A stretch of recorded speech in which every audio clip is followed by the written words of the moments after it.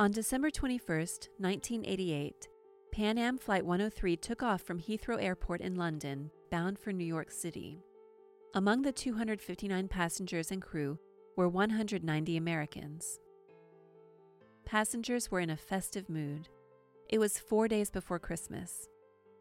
For many, including 35 students from Syracuse University who had been studying abroad, it was a much-anticipated homecoming, a reunion with family and friends in time for the holidays. They never made it home. Less than 40 minutes into the flight, the plane exploded over Lockerbie, Scotland, killing everyone on board and 11 Scots on the ground. It's been 35 years since the tragic bombing of Pan Am Flight 103. In this episode, we'll look back on one of the largest and most complex acts of international terrorism ever investigated by the FBI. I'm Perry Adams, and this is Inside the FBI.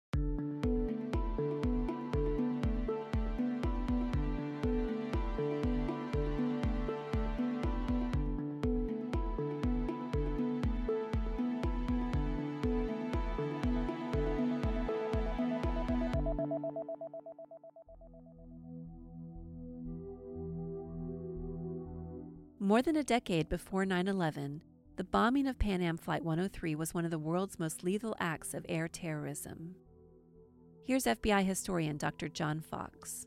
The bombing of the Pan Am 103 flight and the fact that it led to the deaths of all 259 people on board and a number of victims on the ground in Scotland, it really brought the FBI into an era where we really did have to consider the wider international issues in conducting investigations, because as many Americans as died in the bombing, as connected as it was to America, there were victims of many nations and authorities in many nations interested in this case, and everybody had to come together to deal with this. These terrorist attacks don't victimize simply one group of people, one nation, but end up targeting peoples of many countries. Aviation security as we know it today did not exist in 1988.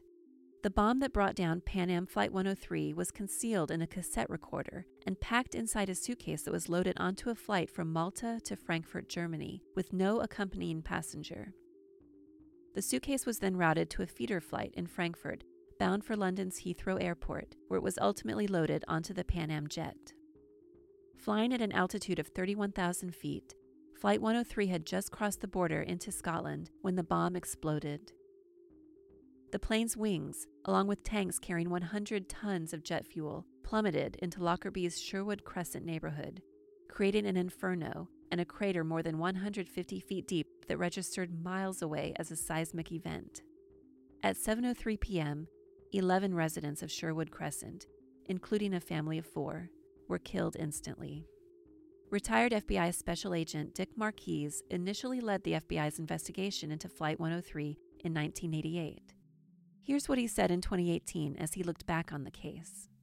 The magnitude of that crash never really hit home to most people in the United States. I don't know that it hit home to most people in the FBI.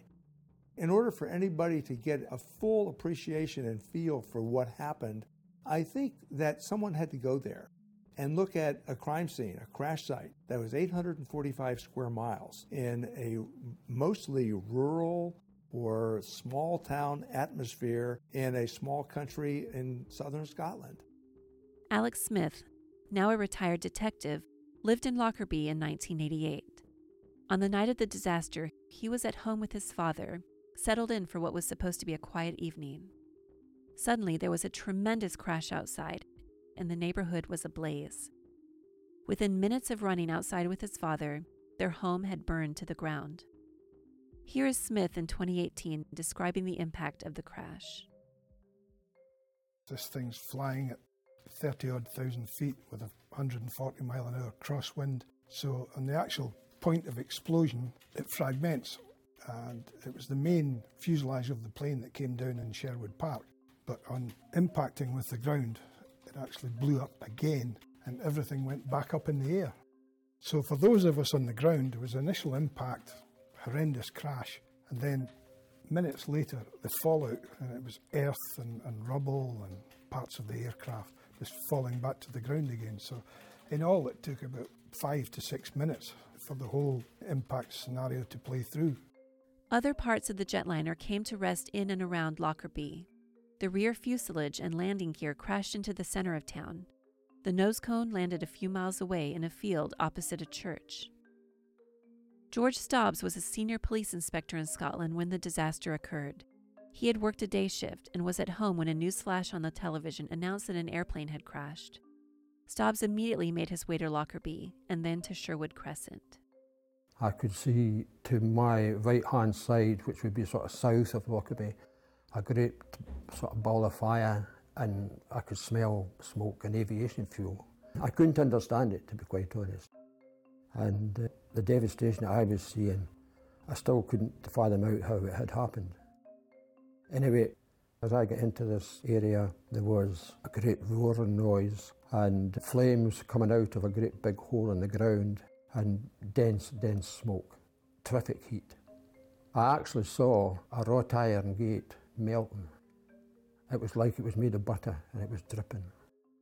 Within a week of what Scottish authorities were calling the Lockerbie air disaster, it was determined that Pan Am Flight 103 had been destroyed by a bomb.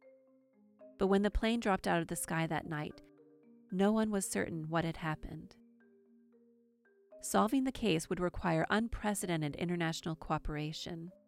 More than 5,000 responders, including investigators from the FBI and Scottish authorities, combed the countryside for clues. Here's Special Agent Marquise. When I look at what the police collected, and you think about a crime scene, we're not talking about in a building. We're not talking about around a car. We're not talking about in somebody's home. We're talking about fields and streams and mountains and houses and buildings, 845 square miles. And I think probably the largest crime scene in history, 845 square miles that the police picked up evidence. And those police officers that did it, quite honestly, the majority of them didn't know what terrorism was. They had never faced it. They had never worked it. They had never seen a crime scene of that magnitude. They did an incredible job that I don't know that anybody, including the FBI, could have replicated with the circumstances that they had to deal with. From the outset, the Scottish police treated the disaster as a crime scene and preserved everything that might be evidence. Geographical boundaries were drawn into sectors, and a dedicated team was assigned to each. Anything recovered was meticulously cataloged. Investigators recovered 319 tons of wreckage and thousands of pieces of evidence. In the debris, they found the tiny fragment that helped establish the bomb had been placed inside a radio in a piece of luggage. Another small fragment, found embedded in a piece of shirt, helped identify the explosive timer. In the years that followed, investigators continued to put the puzzle pieces together, interviewing more than 10,000 individuals in 16 countries. In 1991, the British and American governments charged 2 Libyan intelligence operatives in the case. Their trial in 2000 was held in Scottish court, built for the occasion on a former U.S. military base in the Netherlands. The court acquitted one of the men and convicted the other in 2001, sentencing him to life in prison. The Libyan government formally accepted responsibility for the bombing and agreed to pay nearly $3 billion to the victims' families. Since the bombing, victims' families have continued to push to advance the investigation, believing the plot and its execution were not limited to those 2 operatives. Agents from the FBI's Washington field office made repeated trips to countries with a nexus to the plot.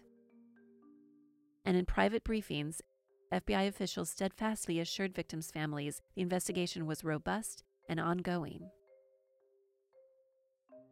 On December 21, 2020, 32 years to the day after the terrorist bombing, federal officials charged a 3rd operative, the alleged bomb maker. Now in his 70s, he was arrested in 2022. Here's Dr. Fox.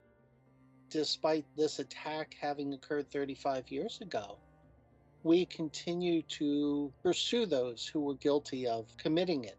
We still seek justice for the victims and for those who still suffer because of their losses from that attack that day.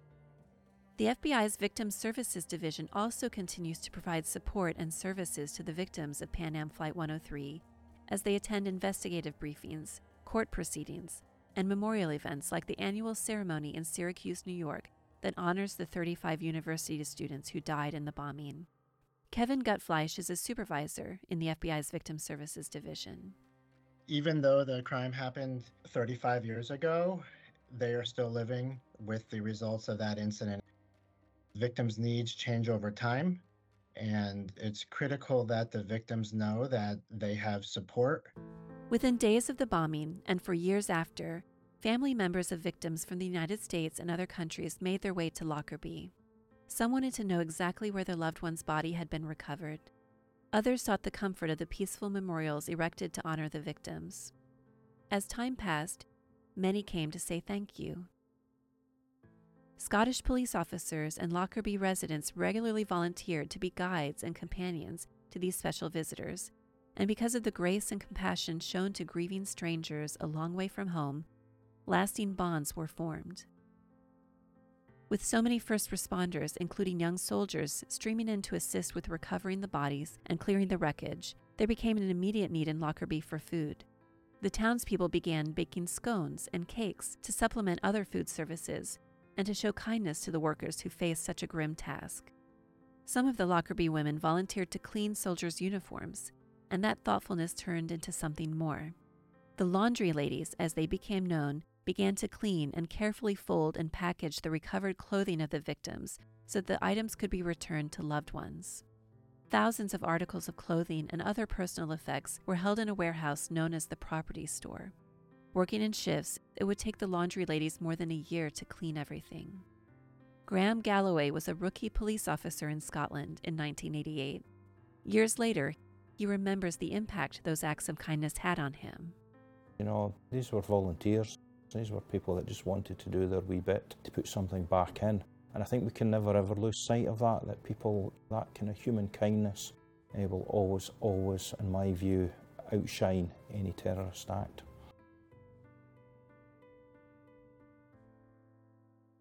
December 21st is the winter solstice, the darkest day of the year.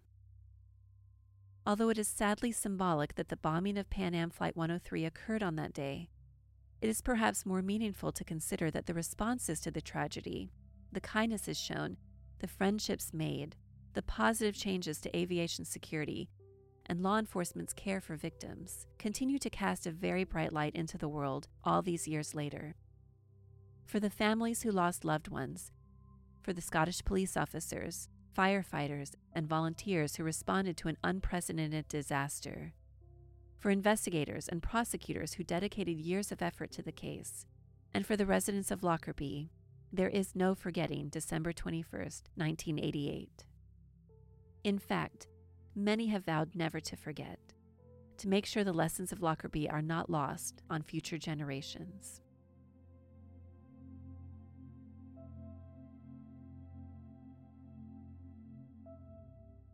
This has been another production of Inside the FBI. You can follow us on your favorite podcast player, including Spotify, Apple Podcasts, Google Podcasts, or YouTube. You can also subscribe to email alerts about new episodes at fbi.gov/podcasts. I'm Perry Adams from the FBI's Office of Public Affairs. Thanks for tuning in.